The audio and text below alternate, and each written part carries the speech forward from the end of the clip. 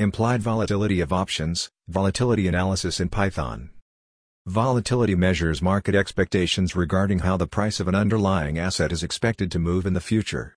There are two types of volatility: historical volatility and implied volatility. In a series of previous posts, we presented methods and provided Python programs for calculating historical volatilities. In this post, we are going to discuss implied volatility and provide a concrete example of implied volatility calculation in Python. In financial mathematics, the implied volatility of an option contract is the value of the volatility of the underlying instrument which, when input in an option pricing model, such as Black-Scholes, will return a theoretical value equal to the current market price of said option. A non-option financial instrument that has embedded optionality, such as an interest rate cap, can also have an implied volatility. Implied volatility, a forward-looking and subjective measure, differs from historical volatility because the latter is calculated from known past returns of a security.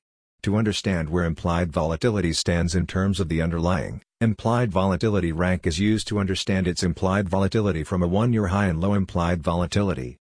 Since there is no analytical formula for calculating the implied volatility of an option, we must use numerical root finding techniques. While there are many techniques for finding roots, two of the most commonly used are Newton's method and Brent's method. More details about these methods are given on our website. In this post, we utilize a Python program to calculate the implied volatility of a European call option. The parameters of the option are as follows. Valuation date, August 31, 2020. Expiry, August 31, 2021. Option type, call. Exercise type, European. Option price, 10. Strike, 100. Underlying asset price, 100. Risk-free rate, 2%. Dividend yield, 1%.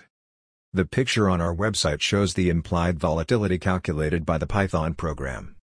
We note that the implied volatility calculated by the Python program agrees well with the results obtained by using a third-party software as shown on our website. Go to our website to download the Python program.